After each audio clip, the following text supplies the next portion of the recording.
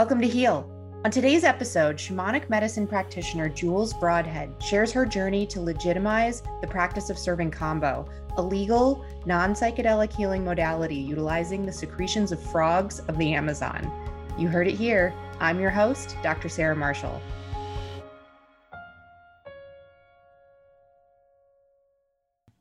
All right, we're doing it finally. How many times we've been trying to schedule this for, I feel like a couple months, but you've had a lot going on in your life, Jules.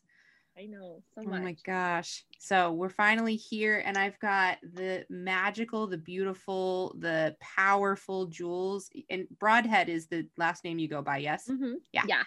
And you are from Peace Love Kambo is your website.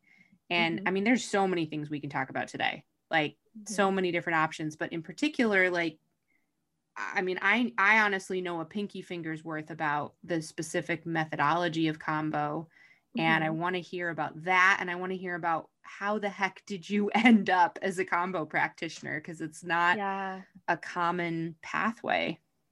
No, it's not. So how did I end up as a kambo practitioner? Let's start with what is kambo, because I think a lot of people are going to be like, what are these two ladies talking about? So kambo is a secretion that is off of the back of the bicolor Phylomedusa frog. And it is the bicolor Phylomedusa frog being an amphibian. We know that there are several components to amphibian skins, and they're still researching it today. And just to be clear, when they actually collect the secretion, the frogs aren't harmed. It's not the intention, coming from an indigenous practice through South America and French Guiana. It's not their intention to harm the frog in any way. It's actually something that came by way of they say, an ayahuasca vision several hundreds of years ago. And each tribe in the Amazon or throughout South America has their own belief system that they are the ones who discovered it first. So what I do know, and from studying and being out there in the Amazon, is that it is a way of life. And when you look at the secretions on the frog, they gently collect it off of the back of the skin, off of the hind legs, and you'll go and do it for, like, first off, you might do it for superhuman strength. If you're going to clarity, you might use it for if you're tired, if there was a big journey that you needed to go on, if you're hunting for big game. And oftentimes they use it if you're sick, like right away. If they're not feeling well, you'll immediately go and do kambo. So it's like an everyday practice. It's not like out of the norm. So for me, kambo, when I looked at kambo scientifically, I looked at the components of it, and there are over 200 peptides that are in kambo. So, and I list a lot of this on my website about kambo and about the different types of peptides and what's, there. So I generally tell people, go and look on my website, to learn more about the specific compounds and what it's made out of. Yeah, well, because a lot of times is just people will go, what is kambo? And I'm like, well, it's a secretion from the bicolor Phylomedusa frog. It's often not classified, but it's often the term venom is used. But from what I understand is it's not necessarily venom. It's a powerful combination of bioactive peptides. And a lot of people, when they hear that, they really don't think, in this day and age, where did peptides, the term scientifically peptides, where was it discovered? Like, who thought of that, or who named serotonin, or who discovered it? And we're not very far off in science and in medical research, as you know, we're not very far off from these types of discoveries and scientific discoveries. No, they've been pretty recent, actually. Right. Yeah. And generally speaking, a peptide is a small protein. It's like a portion of a protein. And I mean, it really is a protein, actually, but they just tend to be little. And they're in our bodies. Yeah. And we have them naturally. We have our own set. And each, definitely most life forms, I'm not quite all the way down, but I got to think there has to be protein in order to be a cell. I'm pretty sure my cell biologists out there are laughing at me right now. Sarah, you forgot your science. But yeah, it is. It's a natural part of life. And this is where all of our medicines came from. And this is, it's unusual to us from our Western paradigm and our, I don't even like using the word Western, because I mean, at what point in the globe, like where are we starting from? Right. But it's unusual everywhere yeah. except for South America. Yeah. But it's in my a opinion. very, you know, it sounds like from what you've shared, it was just a part of their more or Everyday less regular practice, run-of-the-mill practices. Yeah. Mm-hmm. And you know, the difference, the reason why I even came to Kambo was I was dealing with like your typical, like, I don't want to say this is typical, but in my experience, I was dealing with depression. I was on a pharmaceutical train, which you know, I know that my doctor my primary care physician is an amazing person.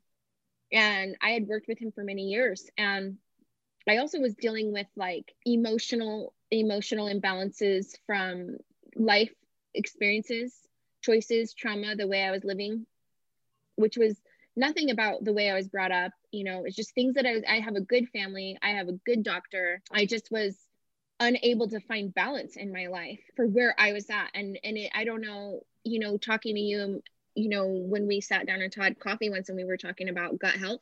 I had never understood my gut health. And it's not because my mom and dad weren't good people and trying to do their very best. It was just like, how do you know the science on all of your 6 children plus your own, and feeding everybody and the lifestyle? And we just, you know, we lived a good life. I've lived a good life.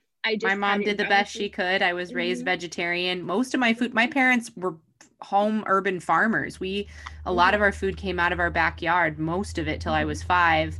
And turns out my body was pretty sensitive to gluten and dairy. And I had a heavy gluten and dairy based diet as a vegetarian, but they were totally coming from doing the best that they could. Yeah. And I also, so like all these physical things that I was dealing with, being on antidepressants off and on since I was about 35, 36 when I started working with Kambo, and I had been on and off antidepressants. I'm, you know, carefully with a really great doctor who was like, you can't be on these for the rest of your life.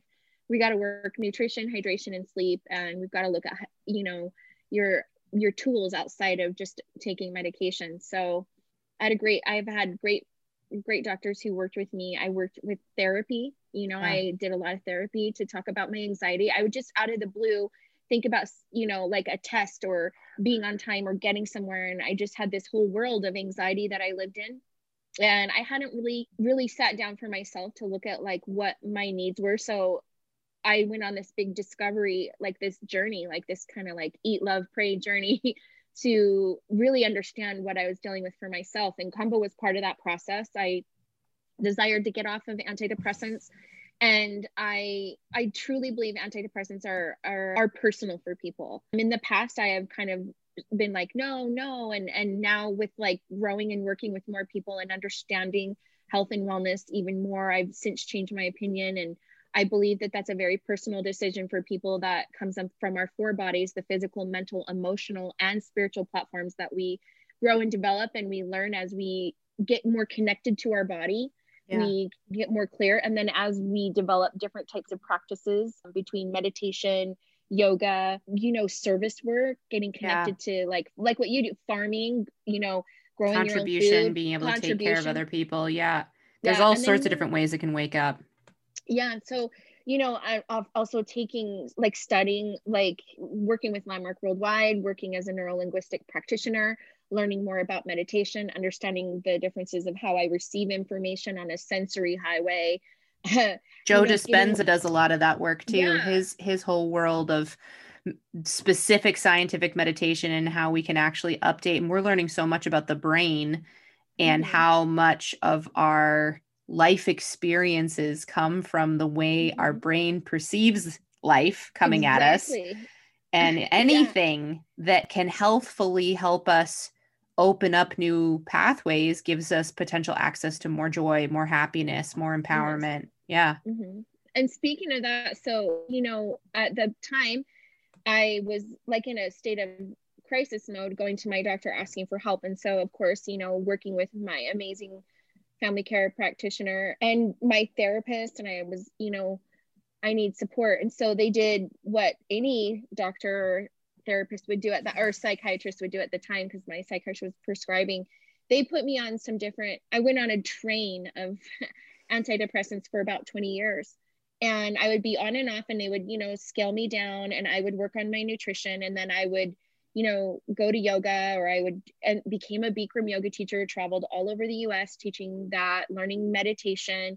They encouraged me to do all these additional things as part of being a partnership in my health and wellness, and being my partner versus just being a primary care physician. I was fortunate enough to have a doctor who explained to me, like, you're your primary care physician and I'm your partner.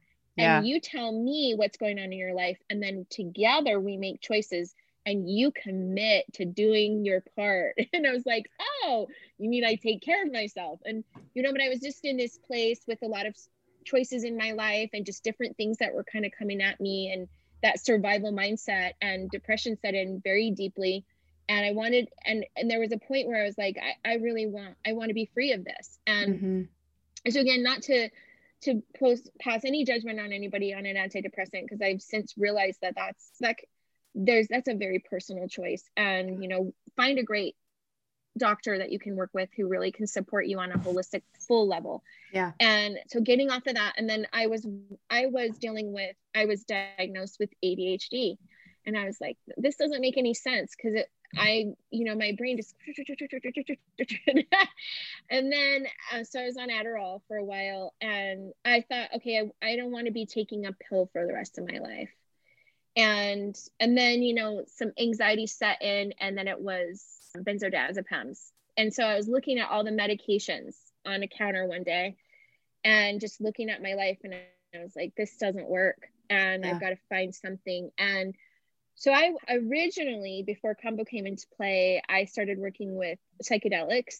And I went to a sort of like alternative provider in Utah who was working through MAPS Association, and was like, he's like, you're suffering from trauma. You've had these experiences in your life, and you haven't been able to talk about it. You don't know how to like heal from it. And so you completely stuff it down. And then you try to go live a normal life, and you have these triggers. And he explained that, we need to go and do the work around it. So I found myself getting off of the antidepressants originally so that I could go work with psilocybin. And in the journey with psilocybin, I was able to really look at, well, first of all, it was the most amazing experience that I ever had, truly. Yeah. And it kind of it showed me from a third party perspective, the trauma, and that didn't happen to me, or it happened to me, but it's not continuously happening. And then I was able to really look at that situation and go, oh, so my body continues to experience this as a trigger over and over. And it happened over here, but it's not continuously happening over here. So when I was able to kind of, and not to get too far into that, I did work with psilocybin, and immediately I knew I found myself in Colombia, like within a matter of a couple weeks. Yeah. And I woke up out of my first psilocybin journey was like frogs everywhere. And was like, what is this with frogs? I've always been attracted to amphibians in biology in school. And my mom's, was a biology teacher, and I'd lay all the frogs out for just, for the dissection. Yeah. And I always understood it. It always made sense to me, like the biology of it. But it wasn't my, like, I didn't, it's not like I had frog totems everywhere and work. Right. And then here they are showing up in a major way. In my psychedelic journey, and I deep dove, I was probably 3 to 5 grams in a 10-hour period. Yeah. And I microdosed as well before I went.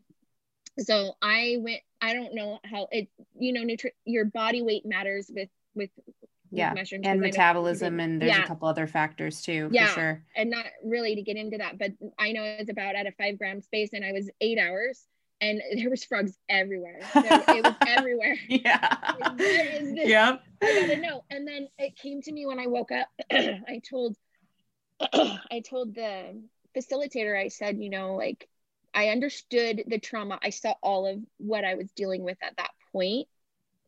And now I've been able to reconcile that it's not still happening. And I've been able to complete it. And I said, but there are frogs everywhere. And now I'm freaked out. And then I went home, and I was living in South Jordan. And yeah, Yeah. and the secondary water pipe, it broke.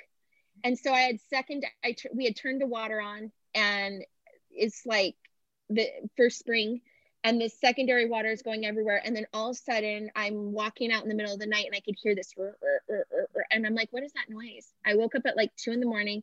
and I went out on my lawn, and there were frogs all over my lawn. And in I'm Utah, like, which this isn't I mean, I you know, right Yeah. now I'm in New York and my parents have a pond and you can hear the frogs every night, but that's like Frogs. to be expected. This is not that common. Yeah. No, it's not.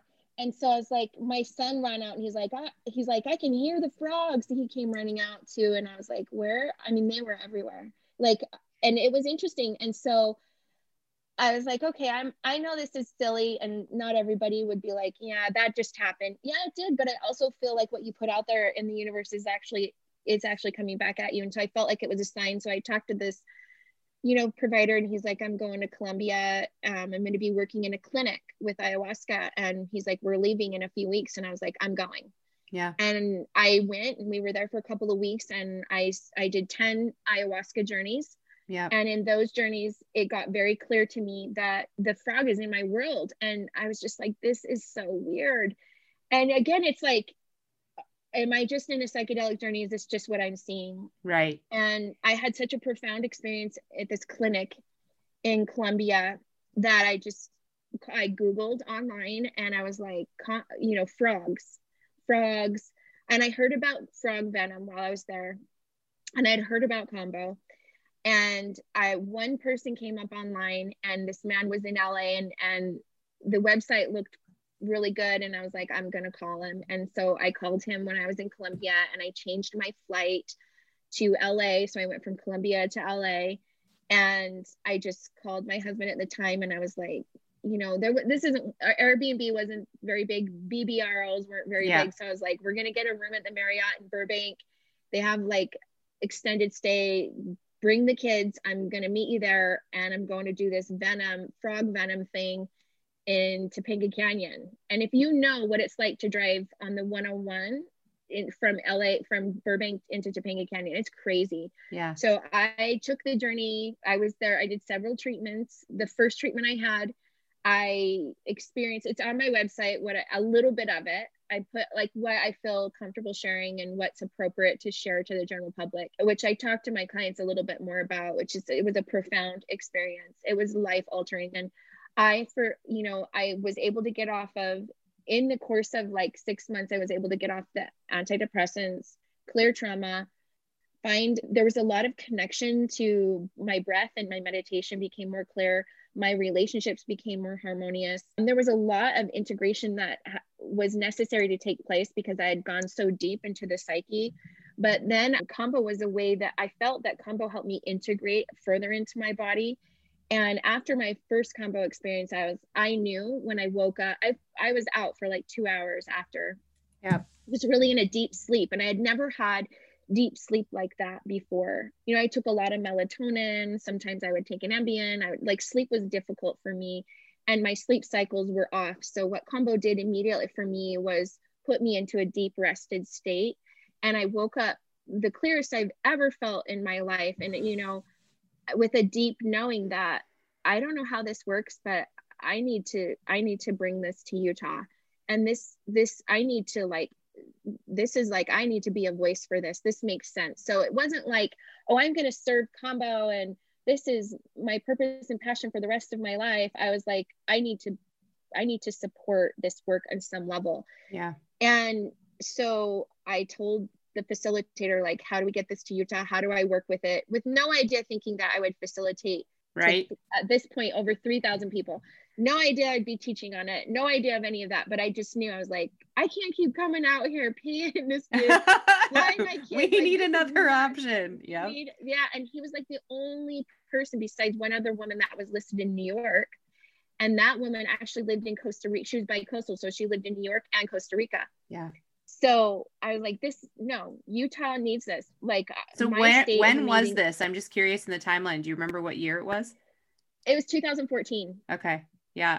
So And then a couple of things, because I can imagine people's brains are sort of, I want to make sure people can still stay in the conversation and listen. yeah, Because for some, as soon as they hear psychedelic, they're like, it's illegal. I'm out of this conversation. yeah, But yeah. combo I did it A in a legal way, and combo facilitators. is legal and combo Yes, is not a psychedelic. It's no. in that same world of medicine. You'll often have people who are learning about psychedelics or shamans that will utilize psychedelic Hmm. medicine who also practice combo, but Hmm. it's not the same thing. And so I just want to clarify, you know, combo is actually something that is legal and you can get access to, I mean, easily, not easily. It's like saying you can get access to naturopathic doctors easily. There's Not really. 6,000 Yeah. naturopathic doctors and there's 1.2 million physicians. Yeah. So, you know, there's that, but it's a different class currently, and it's an Hmm. accessible natural medicine in the United States at this point. Yeah. And one thing I'm really careful, and you can say medicine, whereas I Mm-hmm. say secretions because Okay, good. I'm not a doctor and I can't No, make any that's really medical good. claims. And I also, my background, which, you know, why this worked so well for me was, and I talk about this again, you know, on my website, if on the first page you just kind of scroll down, but my family has owned and operated a wellness center and a wellness facility for over 47 years. And so I, at a very young age, was exposed to like really cutting edge rehabilitation, therapeutic processes, different types of alternative doctors. My father is very progressive in terms of owning and operating the sports mall here in Utah, and also his partner. And they've owned day spas and wellness facilities. And so my father, from a very young age, you know, exposed me to hypnotherapy and meditation and yoga and different things. Now, it wasn't like a predominant practice, but it was their business.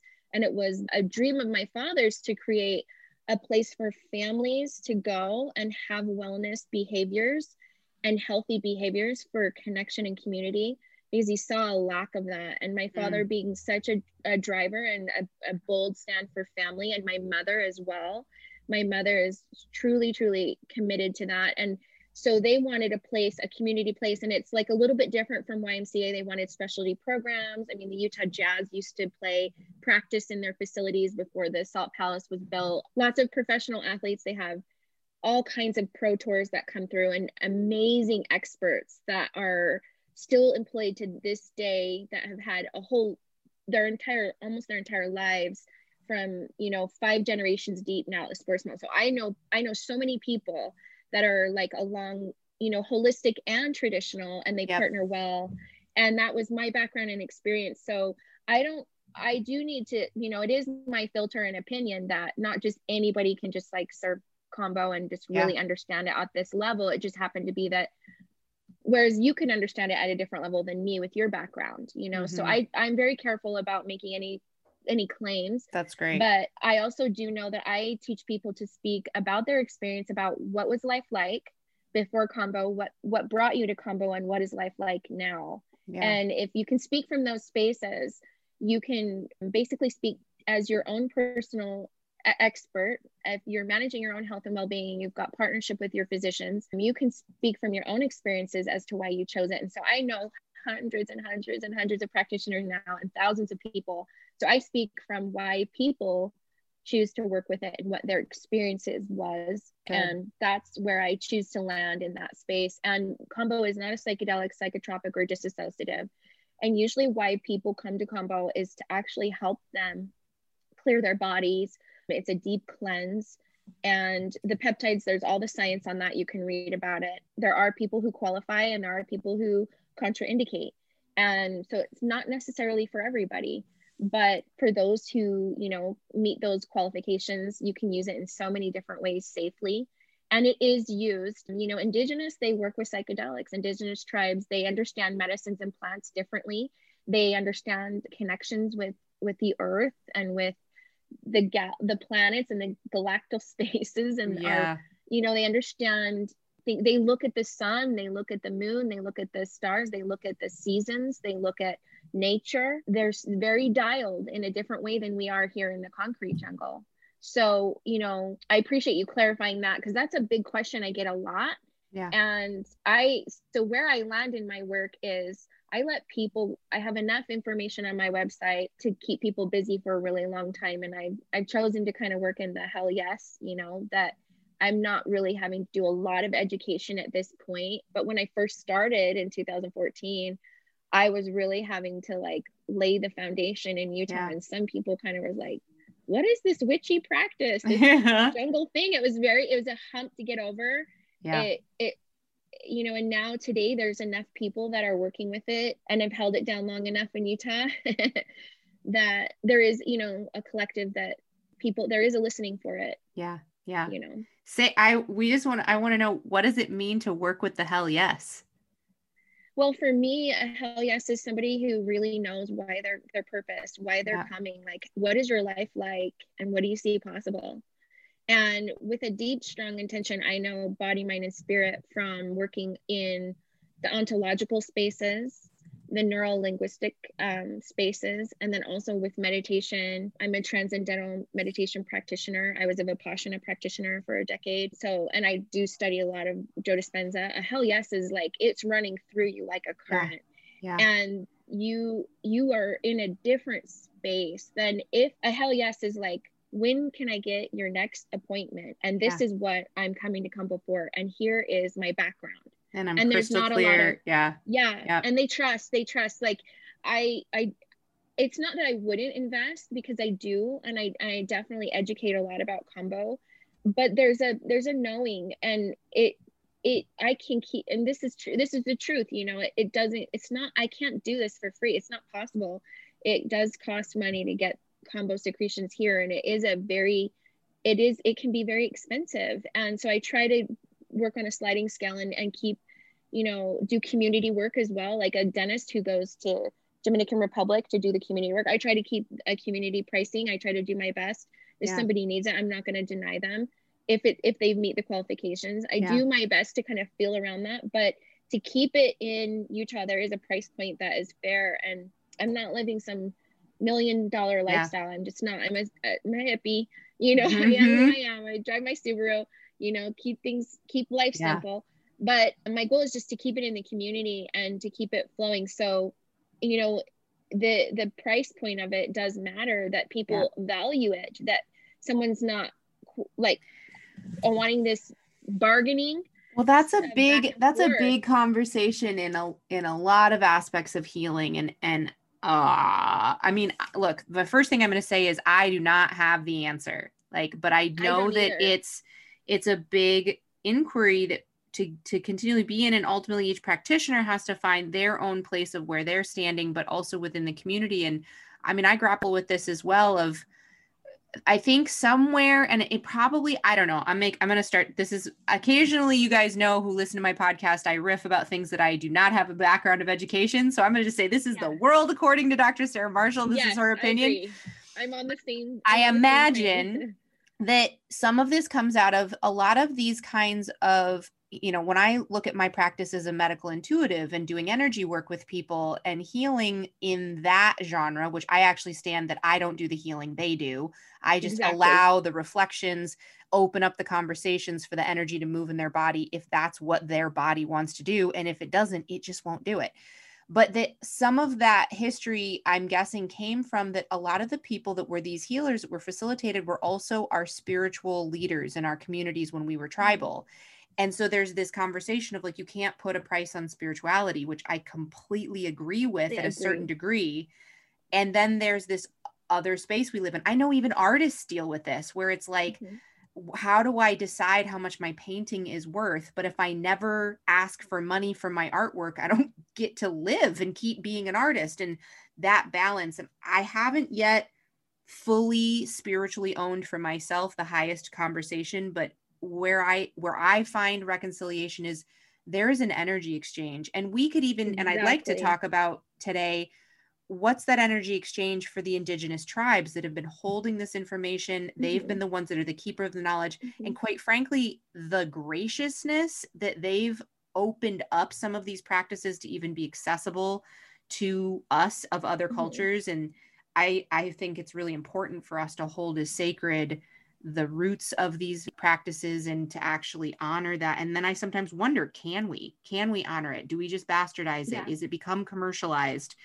Where is that space to sit with that it? way? Actually, it is headed that way with Kambo. It's been a concern for me, and to speak to value and going back to who's my client, and I actually mentor people in Kambo for 1 year, and it's a very reasonable cost. And to get back to value, I've played around with this. I have people who will pay for a 2-week Kambo training course, and I like, oh my gosh, they'll pay for 2 weeks of what I charge for 1 whole year of like one-on-one private mentoring, and like with other practitioners. So they'll go to these trainings with 20 people, 30 people for 2 weeks, and they're going to get the world of Kambo and go serve the general public with maybe not even any sort of background like I've had. Or maybe they might add it to their massage practice, but that's one where I can say, or they may be a chiropractor. I've got several chiropractors and there's holistic doctors, like naturopaths. A lot of people bring this into their practice, but I mentor for 1 year because there's so much you're missing when you do these group trainings. And I've paid $100,000 to do what I do. And I'm still training and educating myself. Last year, and I do have support. I was married at the time. My ex-husband really helped me through the process. He found value in it. He supported me to bring Kambo to Utah. We spent every penny we had, to be honest, to send me around and do all of this. And so he is such a saint. He's one of my dearest friends. I don't do this alone. And there are times when, it's like, the hell yes in my client. And who is my client is somebody that actually looks at the work and they can see like, whoa, you went here, you lived with this tribe, you learned in the Amazon, you studied it, you went and took multiple avenues, you went to a couple of different countries, you've worked with 3 or 4, I've worked with 3 tribes, and the 4th is people of a tribe, which is a whole nother conversation. But it's going to ayahuasca clinics, continuing to educate myself on how to be a better listener and how to listen to internal states. You don't just like understand boundaries, right? I mean, I had to learn boundaries with people. And then how do I create a practice from the ground up? How do I schedule people? How do I market it? How do I have, intakes or applications? How do I protect the work with disclosures, like creating the content on a website? I mean, it's like chasing your tail with the new marketing and this and that and what people expect. So the Hell Yes client, the Hell Yes client for me is someone who really comes in very committed. They understand that I'm not the one carrying the full responsibility. They're my partner, and they're going to do anything I ask them to do to show up in a way with integrity and to be ready and prepared. And they're almost hunting me down. Like they're blowing up my email, they're blowing up my Instagram, they're blowing up my Facebook, they're blowing up my text phone, they're calling me, they're like, when's my appointment? And it's kind of like the person who's the most assertive with knowing their contract, knowing that they meet the qualifications. So they've done the research. They're not, really going into this. Can you give me $50? They're empowered and they're coming from self. They're very aware. Their own awareness. And go ahead. They are dealing with constraints of, and I often find people, it's so interesting. And you could probably speak to this more, is everything I've ever gone through, like all of the pharmaceuticals and working with all my amazing doctors, like all of the meditation and the gurus that I've worked with through yoga and this, and all the experiences and stress and traumas and hard things I've had to deal with in my life have fully prepared me. I would never take any of them back at this point, because they've fully prepared me to stand in this, to be in this position. And so I'm so grateful for all of the trials and tribulations that I've dealt with so that I could be here today, because it makes me more compassionate and kind. And I tend to find people that have I dealt with this 10 years ago. I do think that that's part of, 2 things about that. One is that our greatest pain is our greatest gift, where we really, when we've healed it, when we've transformed it, when we can help lead people through that. I mean, I look at my practice over the last 12 years and I'm like, the people that get called to me, there's a big match for stuff that I've worked Mm-hmm. through. And it's like we somehow get that energetic resonance. And, you know, Compassion. similarly to the hell yes, I kind of look at it in that space of when, you know, I call it the call or the knock. But it's loud. And it's like, I've had like making this podcast was a call. It was a knock for me. And I avoided it for 5 years. I tried really hard to not produce this podcast. And I was like, people around me were like, you have a podcast, right? And I was like, no, but people keep saying, and it's interesting because like every once in a while, somebody says, you know, when are you going to write a book? I've heard that, but people would literally think I had a podcast and I didn't have one.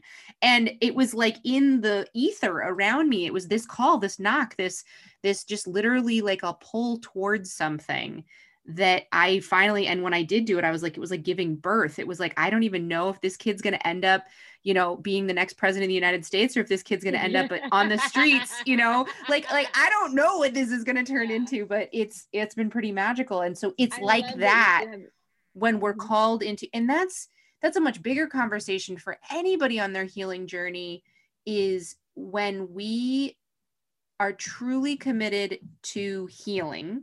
And that is not a judgment statement, because I've got stuff in my life still hanging around that clearly I complain about. I say I want to do something about it, but I can watch myself and I'm like, but when I do get crystal clear, like I'm handling this, it is when the student is ready, the teacher will show up. The universe provides me these perfect people. And I mean, I had a really similar experience with my knock and my call to psychedelics, which I had been an adamant no for a very long time. And I judged other people, to be totally honest. And I was like, y'all aren't doing healing work. You're just a bunch of hippies with an excuse to go get high in the woods. You know, like I'd heard of ayahuasca in medical school, and I literally was quite judgmental about that community of people. And it was a knock that came to me at an 8-day silent meditation retreat under Buddhist heading. And I had set my intention for that retreat. Like whenever I do any sort of course or practice, or I'm going to, you know, go into a spiritual space like that, I set my intention. What is it I'm actually wanting to look at? And my intention for that retreat specifically was pretty big. It was, what's between me and love? What is it that has me not fully allowing love into my life? Like I'd had a really, so interesting, right? I had a really big, rough breakup recently. And I had been dealing with like, okay, nothing against the man. The man I was in a relationship with is an extraordinary human. He and I together in a relationship, not extraordinary, did not go well. Our energies did not come together in a very positive way. And so the relationship itself, cosmic charts didn't align. Yeah, exactly.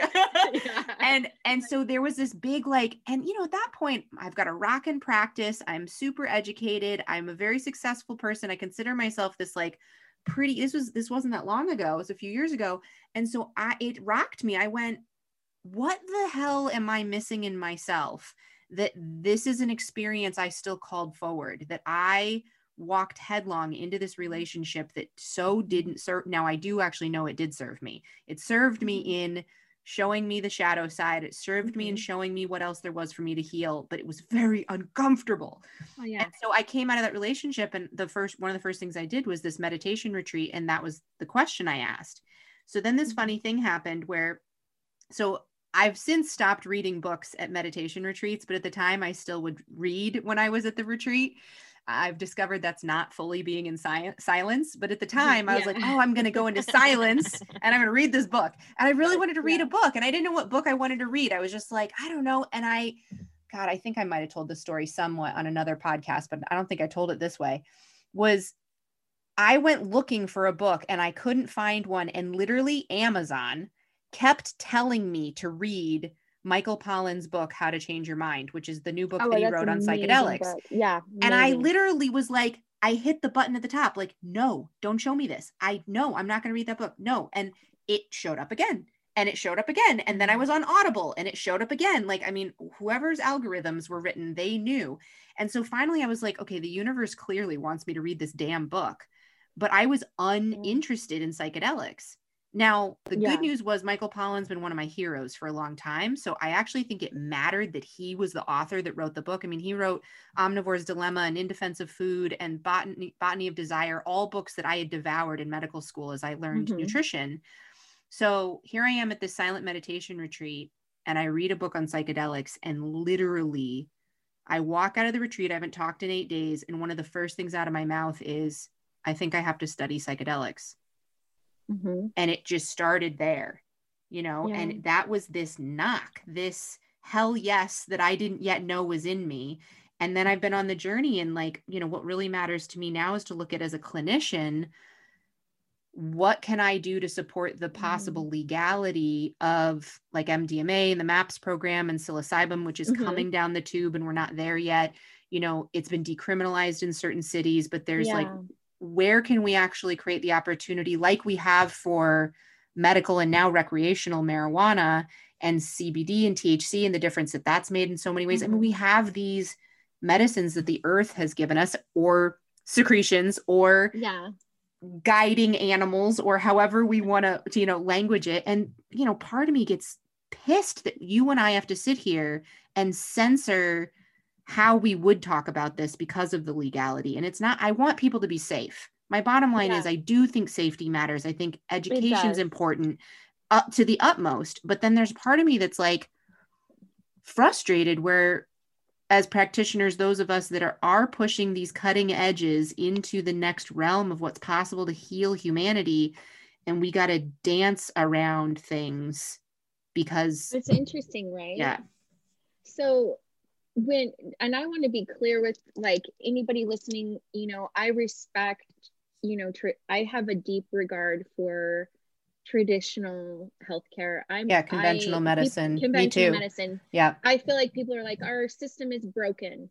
I don't agree with that. I think that we have put too much of the responsibility on doctors, and we look to doctors to solve things when they're not with us every single day. And if we took responsibility in how we lived our lives, then we wouldn't be running doctors into the ground. The kind of study that they have to do to like master the body to even begin working, they then have to start working with people, and then it's years and years and years for them to study in the clinical trials and all that. So I mean, it's frustrating for people to say our medical system is broken. No, as a planet and as individuals, as humans, what have we done in terms of nutrition, hydration, and sleep? What are we doing to advance our own knowledge? We expect it to come from one place, but you're your own primary care physician. It's really good. Talking about, you know, and so I look to people, you know, like you and a lot of the coaches and the mentors that I've worked with, people in meditation that I've studied with, all of these experiences. One of the things that keeps coming back to me, and you talking about it, is the love and the intention of love. And I think one of the things that was lacking in my life was an understanding of being able to say no, and understanding that I could have personal boundaries that were okay, and it was okay to say no to certain things, and that I wasn't disappointing other people, or I wasn't, you know, that I am a good person, that I didn't have to live up to this good girl standard. Not that my parents put that on me. It was just an experience that happened for me, and that I could say no and be empowered, and that I'm not a bitchy woman because I have a lot of opinions, and I'm strong in those opinions. And, you know, I'm just all of these practices, combo, psychedelics, you know, meditation, yoga, breath work, nature therapy, all of these are just bringing back to a level of accountability, and which is what combo teaches, which is what psychedelics can introduce. Big time. Yeah. You are a creator. You are a divine being. You are an intelligence. You're a frequency.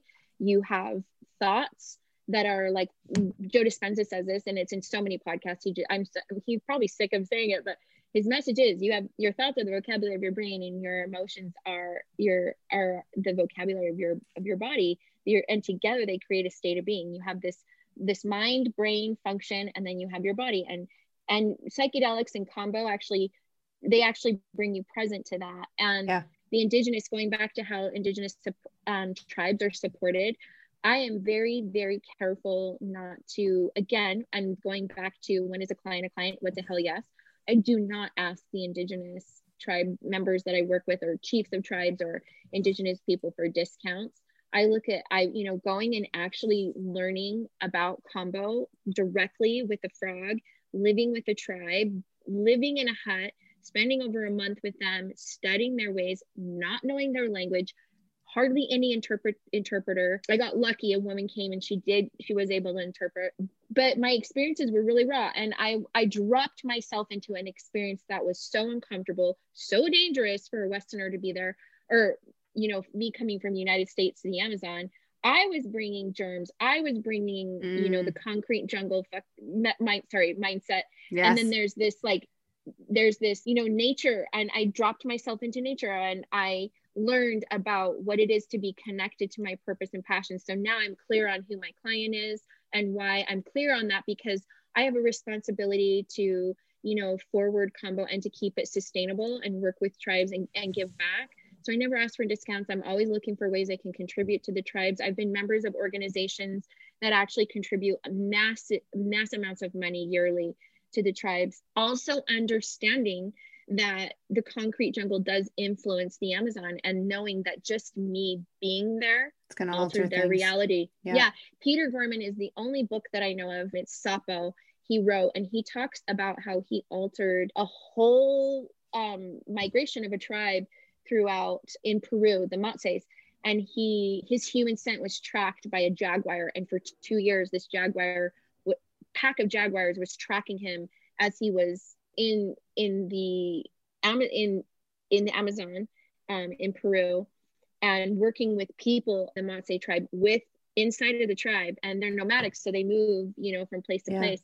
But this jaguar was able to track him for like 2 years. And then even him just being in there influencing rubber trappers, loggers, introducing sweet bananas. And all of a sudden now they're not hunter gathering, they're planting. Within a couple of years, how those outside influences altered tribal ways, and the Matses have a tremendous amount of knowledge on Kambo and on like alternative therapies and plant modalities and whatnot. So getting back to all of that and tying it all in with you, with love and your intention, with me getting off pharmaceuticals, this was all so very spiritual. I can't even really explain it in like rough layman's terms for people. It was just a knowing. And when people come to me, I can sense it. It's in their voice, it's in their actions. And then also working with people like you, it's a knowing. And what Kambo is a heart medicine. It teaches us to go into our hearts, and it teaches us to be communal. It teaches us to be responsible for our planet. It teaches us to really, it connects you to your body in such a deep way. And the medical benefit is there. All of the research has been done on the peptides thanks to science. We know about the powerful combinations of the bioactive peptides. It's been studied with plant medicines, ayahuasca, San Pedro, peyote. It's been studied with mushrooms. It's been studied with MDMA therapies. And Kambo is a way to like clear different aspects of your body and in your organs, in your gut. We know what it does for the opioid receptors with synthetic binders. We know that it does, with the PC3 cells. There's so much that you can talk about with all those peptides. Thank you for like traditional science, modern science, and for that work that's been done. And so, it's frustrating that we have to kind of talk about it in a certain way, but for now, I'm going to be patient with that. And there's anybody listening on this podcast, or anybody listening to your work, or, reading about my work, it's just, you'll know, like if Kambo's for you, you'll know. It just speaks in a different way. And the amount of like going with the intention of love and then learning about psychedelics post and studying. I didn't know. It's not like you pop out of the womb and someone goes, love yourself. Some people, it's so interesting. I have a significant other, and he has these beautiful little girls, and all of our children are awesome, but my significant other has one little girl and that is very determined, and she knows exactly what she wants, and she knows who she is, and she is very clear on her boundaries. And that wasn't taught to her. He'll tell you, like, that's just her personality and that's who she is. And so there are unique individuals like that. My little girl, my daughter, and my son are two different beings, but they came by way of me. And so I believe, that there is a spiritual aspect to who we are and the life that we are meant to live, and as a creator and dialed in to consciousness. And I know this to be true, that everything that is occurring in my life is mine. My filters, I have filters that I view things through. There's a filter in how I see a client. There's a filter in what I'm hearing. My 5 sensories, auditory, digital, taste, touch, sight, sound, smell, all of that are on an Autobahn highway. I'm processing, science, we know this. We process 11.7 billion bits of information every second, that we can only take in about 200 of that we delete, distort, categorize, or generalize information. And we do it through the lens that we view life and from our experiences. Yeah. So, and that's our body protecting us. All of those filters have been built in actually to take care of us and to keep us safe. And so to not also demonize that mechanism, one, good luck escaping it, because it's not how that works. But 2 is to not demonize it either, and to recognize, like one of the places that I'm really noticing for myself is stepping into, like, if I could call it, I don't even know, we don't even have the language for this. I'm like, but my current workbook pages in my life right now is where I can get more in the flow of life and not against it. But that doesn't make me a fatalist where I'm also helpless, where I can't do anything about it. It's not like getting swallowed up by it, but it's like, where am I fighting the current versus where am I on the current and surfing with the direction of it, and have been exploring those conversations. And it's the same thing of like, but part of, for me, is recognizing, starting with the awareness that I have the filter, and that even if the filter's firing, if I can see it as a filter, it gives me a chance to make potentially another choice, if that's in my best interest, and the best interest, the highest and best good of that person and myself, or whatever the circumstances. And I also think too, what you're basically saying is, with the research that you've done and with talking to me about my work, and then just, understanding from really strong backgrounds, because these two worlds with psychedelics and conventional medicine and psychiatric and therapeutic and, mental well-being, all of these things are starting to come back into merging. And there's going to be new opportunities and new ways of looking at it within, specific types of foundations that support research and support sustainability and support safety and like public health. And I totally believe in that, because I mean, we all know, like, there's people who are like, oh, when I was a kid, I did mushrooms and I had this crazy journey. I'll never do that again. Well, all right. You were with your friends out in the middle of nowhere, just popped in, it had no intention. And you're just like, with no guide or a guide of another teenager, like, don't even know what you're doing. And then, playing with it, and you hadn't monitored your nutrition, hydration, or sleep, or there was no foundation, no preparation and no integration. Nothing. So it's like, of course they made these illegal. Of course things were, and now with, our level and the consciousness and awareness is shifting, and technology is a beautiful thing that we can be in 2 different places, and I can actually see you on this computer screen. I mean, that's kind of psychedelic. Technology is psychedelic. In our lifetime, which, all 40 some odd years, it's so funny. Somebody recently was like, well, we used to do this thing, and I actually looked it up in a phone book. Do you even know? Did you have? I'm like, I'm not that like young. I'm like, yes, we had phone books, but like, it kind of brought up that whole world of, it really did seem like science fiction that we would always only be on video calls. And I remember once video calls started to become popular, I even had this thought like, God, but I don't ever want to like only ever be on video calls. But since the pandemic, I swear to God, now that's the default. Like almost everyone will more automatically call me on a video call than they will on a regular just voice call. And that happened just this last year. And if you told me that when I was 15 years old, it really did seem like science Jetsons. Fiction. Yeah, totally. Yeah. Yep. I mean, we can literally go to a cupcake machine and get a cupcake. We can literally get our coffee done a certain way. There's machines that put, and 3D printers. And wait until the 3D printers actually have food source molecules in it, and we're printing dinner instead of making dinner. I know, and pressure cookers. I mean, just like all the different things. And so I remind people when, and be open to that conversation, because there is a lot of work and foundation that needed to come into play to support. There's also and getting back to the Indigenous, when you said more about that with the sustainability, I truly believe that there's so much more to come. I mean, this is like, if you were in Amazon and you didn't have access to an antibiotic, what would you do? Well, I mean, like, if you're surrounded by plants and by nature and that's how you choose to live, there's everything that there is. We have tons of resources on this planet to survive. Yeah. And so Compo's really taught me about living a more sustainable life in terms of how much material aspects do I need? Like, do I get my nails done? Sure, it's a guilty pleasure. Do I wear makeup sometimes for the podcast?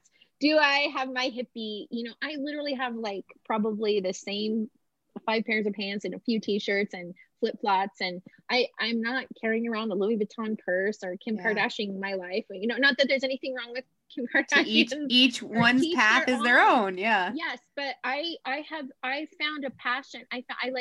I started gardening. I started growing food. I started community gardens. I started working in like hunger. Yeah. I started working with more children. I learned about like the migration of like the monarch butterfly, which I knew I probably learned in 5th grade, but I learned about our planet. And so I'm more passionate about, I'm not as concerned about having the latest fashion. I'm more of like a salt of the earth person. And I wasn't really headed on that kind of a path. I lived in San Francisco. I was working for a fashion line.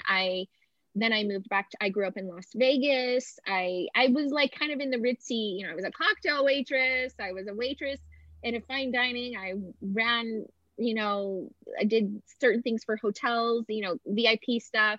I mean, I was in entertainment and food and beverage. So my life wasn't like, hey, go to the Amazon, literally like couldn't wear any makeup, it'd melt off your face. None of this is applicable in Survive, you know. So I literally my paradigm went from this to this, and I was caught up in the looking good and like, you know, having life a certain way and feeling like I needed a certain amount of money, and that I was, you know, how am I going to make it? And now I know that there isn't anything that isn't attainable to me, that I am a creator, that I have a frequency, I have a level of consciousness that's interconnected.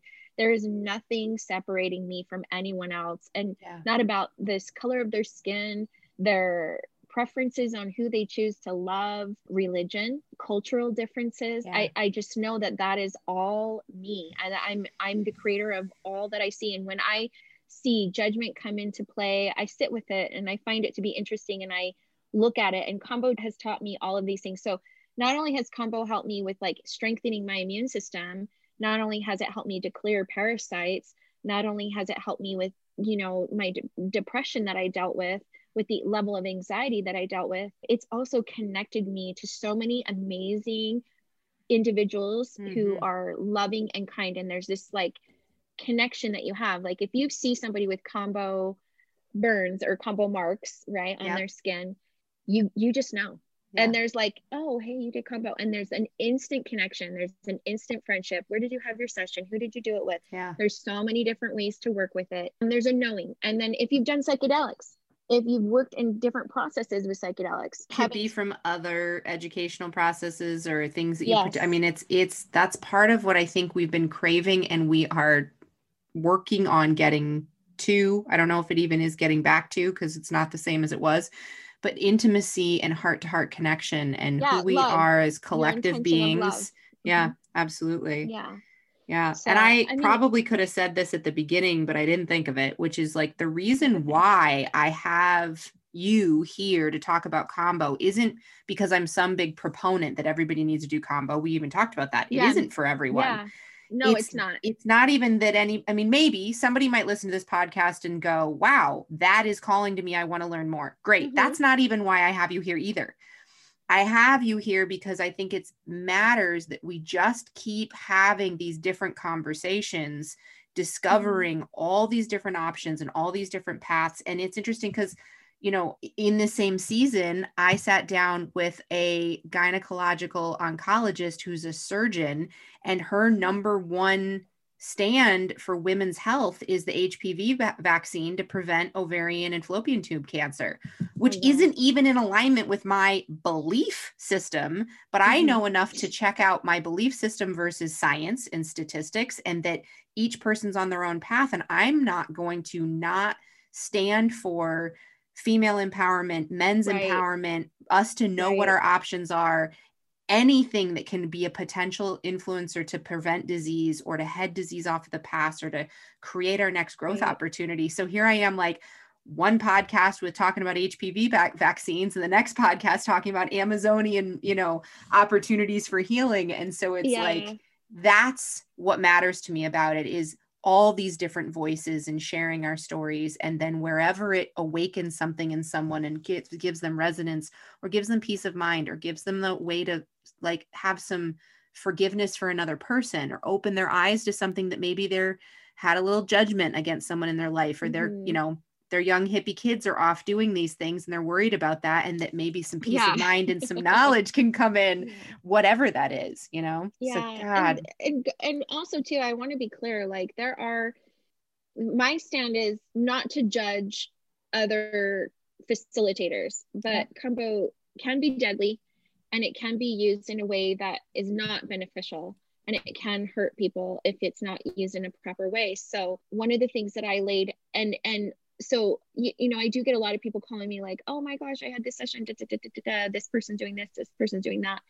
And one of the things that came to me just in consciousness and awareness and judgment is like, what Susie says about Sally speaks more about Susie than Sally. Yeah. And that came to me in a meditation, and I'm like, what is that? I'm literally trying to like transcend into the white room, you know, and I'm like, Susie and Sally. And I grew up in a space of good, bad, right, and wrong, and in a religious paradigm, a very deep religious paradigm. And so I was, you know, not, my parents didn't teach this, but in the religion, it was taught that certain things are acceptable and certain things aren't. And so then you go out into the world, and then you're like, oh, I mean, there are other people that exist with different cultures and different beliefs. And those people experience things, and they're judged based off of that. And you look at it and you're like, okay, people have different perspectives. So a lot of times I'll deal with this whole, like, especially here in Utah, oh, this person did this and it's so not right in their practice that they're doing this or doing that. And I just thought, well, you know, okay, well, it's my goal. At the beginning, I was a lot like that. Like, that's dangerous. You shouldn't do this. You shouldn't do that. Shoulda, coulda, woulda, you know, shooting on everybody. Yeah. And then over time, as I did more of my personal work, as I educated myself more in the practice, as I did personal work and worked with coaches and did seminars and read more books, and I was like, wow, you know, I have a lot to learn. And so there are good practitioners out there, and there are some that are just misinformed. So we create alliances with each other. And the way that we talk about the work is not to shame somebody for what they're doing, but to just continue to educate. So my purpose isn't to like really pick apart, but there are safety measures, there are foundations, there are boundaries. So you should really look at someone's training and their experience. And then also you should come in with your own perspectives on your own boundaries of what works and doesn't work. So again, going back to who's my client, there's someone who's aware and understands. They're not perfectly healthy, but they're willing to like do the work and do the research. And then also in the work, we don't point fingers at each other. We are here to elevate, and we're here to align, and we're here to continue educating. So, you know, we have Kambo Alliance. I mentor, I give a lot of information. If there's any Kambo practitioners out there who are still unsure about certain things with their practice, I've been working for a long time. So, you know, kind of wild westing it here to Utah. I was the first practitioner here in Utah. I was a member of the IAKP for 3 years. I was the first IAKP Utah practitioner, one of the first 20 that was ever certified and credentialed and trained in the US. I was the first training for the US. And then I continued to move on from that organization, which I love dearly. They're a great organization for me to have started in, but didn't sustain me in my purpose and passion and what I wanted to do. So then in teaching Kambo, one of the main things that, you know, you can teach Kambo to a monkey, you can teach how to do it to a monkey, pretty much, maybe. But like, there are aspects of like personal boundaries, self-awareness, how you work with people, how you listen, how you organize yourself, how you cleanliness. I was an esthetician for 15 years.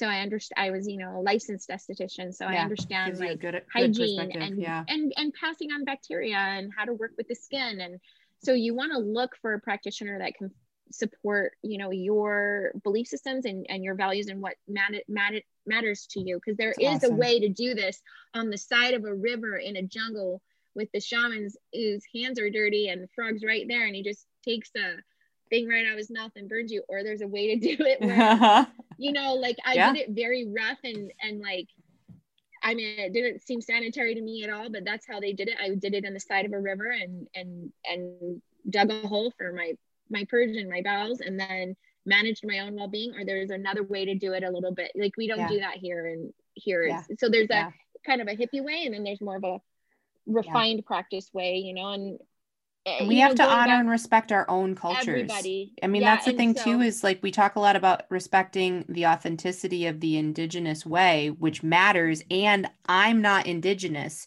so I don't have the life of living in that culture and the awarenesses that came from that. And I also don't have the genetic lineage that comes through me there either. So there's a place where we also have to respect our own cultures, which I think sometimes that's some of what happens in some of the communities I see in the United States around many different types of movements towards, like, we see these things in another culture and we kind of put them on a pedestal and we say, oh my God, I want to be like that. And I want to do that. But we haven't been through all the rites of passage, and we haven't been through all of the experiences that actually prepare you to be safe and to guide yourself in that same way.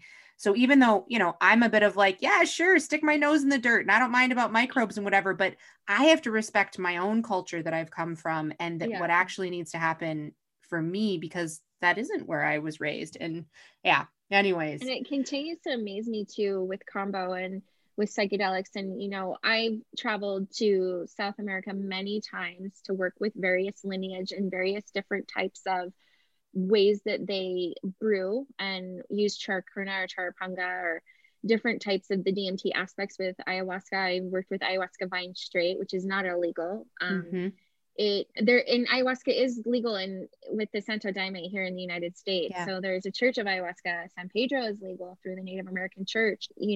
Mushrooms are legal with the MAPS organization. So we've done just like technology, just like you have your iPhone 3 and then your iPhone 4, 5, 6, we're continuing to upgrade our awareness, and as things become a little bit more, the technology and the research is further developed, things will be legalized in a way that is sustainable for people to do that type of work. And when I went to the Amazon to study and work with ayahuasca, it was almost like, and this goes back to the technology, there was a woman who was there, and she was a Westerner from Ithaca, and she learned Spanish, and she was there helping at the institute. And I was just like, who's this white woman? Just completely, she seemed like if the lights were out, I would think she was fully like Peruvian or Shipibo, And so it was just so interesting to me, that she's this white woman from Ithaca and decided that she did ayahuasca and she ran to Peru and wanted to make that her life's work. And so I'm sitting there and thank heavens for her translations, for every single word translating for the shaman. And she had explained to me, like, ayahuasca is like a computer, and it needs its upgrades, and it needs its McAfee, and it needs the Control Alt Delete for the programs, or to be able to put those viruses over here in a vault where you can manage those and work with those. And so when she explained it as a conscious upgrade, as a leveling up and clearing the mind and clearing the filters and clearing all of the ding, ding, ding, ding, ding. I mean, it made sense to me. And like a year ago, I went and worked with a woman named Donna Christina in Hayen. And this, she's a very well-known healer in Hayen. And it was a journey I'd been waiting for quite some time. She's a teacher of the work. And I went to work with some Kambo there with her permission, which was an honor. And then also to experience working with a life coach who does integration work for people and actually takes them there and gives the full emergent experience. And spending time there for a couple of weeks and seeing the lifestyle and seeing the work that has been done there is profound. I came home and we were in lockdown, like within a couple of weeks, people were, so I went from like being launched into the spiritual realms and leveling my life and just kind of clearing like it, and I'll liken it to this. You drive your car and your car will autocorrect. It will ding, ding, ding, da, da, da, all these things that we love do. it. We're like dogs. Yeah. The bell rings with salivating, comes get the yeah. meat. I mean, this is what we're conditioned with. I feel like a cyborg with this. We might have the Apple Watch. We've got the phone, Yeah. And we don't realize that we weren't born with these things. It's not a natural human state. No. So then I'm out there in Haiyan and there's no phone signal, none.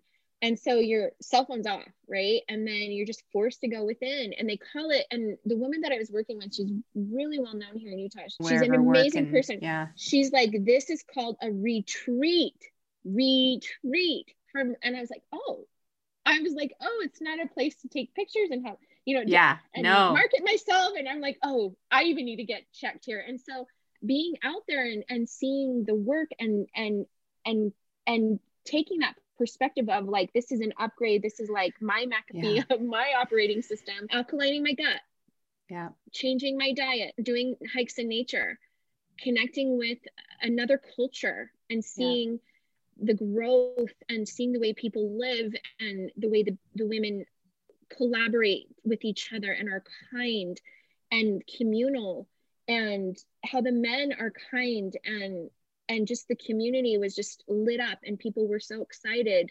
with the growth and the opportunity out there, and how hard they work, like backbreaking work that they work just to put food on the table. Yeah. You just feel so grateful, or almost a little bit humble. Well, definitely humbled, but almost like checked, put in check for the way you live your life. So I don't believe necessarily when people think about psychedelics, it's not, and combo and relation to all this work, it's not about whether it's legal or not. There is a platform that we have to like respect and honor, and for where we're at right now, but we can hold a spiritual current for those wisdoms to unite and be a part of like the voice and talk about it sustainably and responsibly and with reverence, and also with clarity and with purpose. And I feel like the number one message, when you said it, it was just like love. Yeah. And learning to love and be more compassionate to myself, and then I can be an example to others. I don't need to be in other people's business. I don't need to judge. It's not about judging other people or being concerned about what's happening over there. Yeah, it's what's happening right here. Yeah, what's happening right here. When people come to me and they have to do their bowels in the bathroom. Yeah. There's a sign that says, if you want to change the world, go home and love your family. It's like the first thing they see when they're sitting on my toilet. Yeah. So awesome. Oh my gosh, Jules. Can I be you when I grow up? That's what I want to do. Like, can I be you? Oh, it's so awesome. You just are a wealth of knowledge and divinity and energy and love and spirit, and just how you even speak of, I knew you were the perfect person to have this conversation with because of just how much reverence and honor and responsibility you bring to this conversation. And it's really important. And the work that you're doing is so powerful. And however it continues to unfold in your life, and I know you've got other things that you're up to and learning about and expanding your own consciousness and your own work, and so grateful to have you as a sister on this journey. So thank you for sharing here on the podcast. Is so important. It's awesome. Thank you for having me, and thank you for just being willing to listen. It's just it is a very big conversation. It keeps probably go on and on and on. We need like 4 hours at least. I know.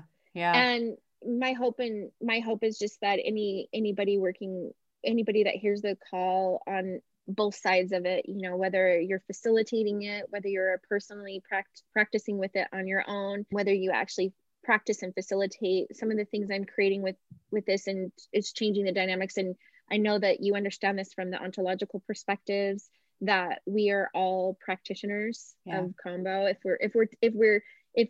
we are working with combo, we are practicing the art of combo for ourselves. The only place we can speak from is our own position. It teaches like responsibility for your own well-being, which is really neat. And in terms of that is we're all facilitators to one another. And so I can't do my work without partnership from you. Yep. Without partnership from the Indigenous, without other colleagues partnering with me. My clients are my partners, and together we create a unique experience and on the 4 bodies of physical, mental, emotional, and spiritual well-being. Yeah. So with boundaries of safety, responsibility, connectedness, and trust. And I'm here, to ask questions or continue to support. And I love that you do this podcast. Thank you. Because people listen to doctors. People listen. Yeah. Thank you Absolutely. For your work too. Yep. Until we get to do it again. Yeah. Thank you so very much.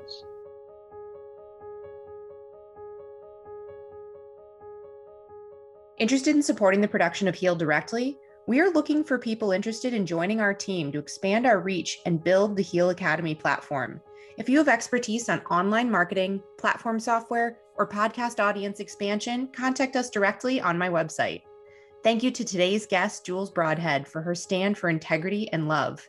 For a full transcript and all the resources for today's show, visit sarahmarshallnd.com/podcast. Special thanks to our music composer, Roddy Nickpour, and our editor, Kendra Vicken. As always, thank you for being here. We'll see you next time.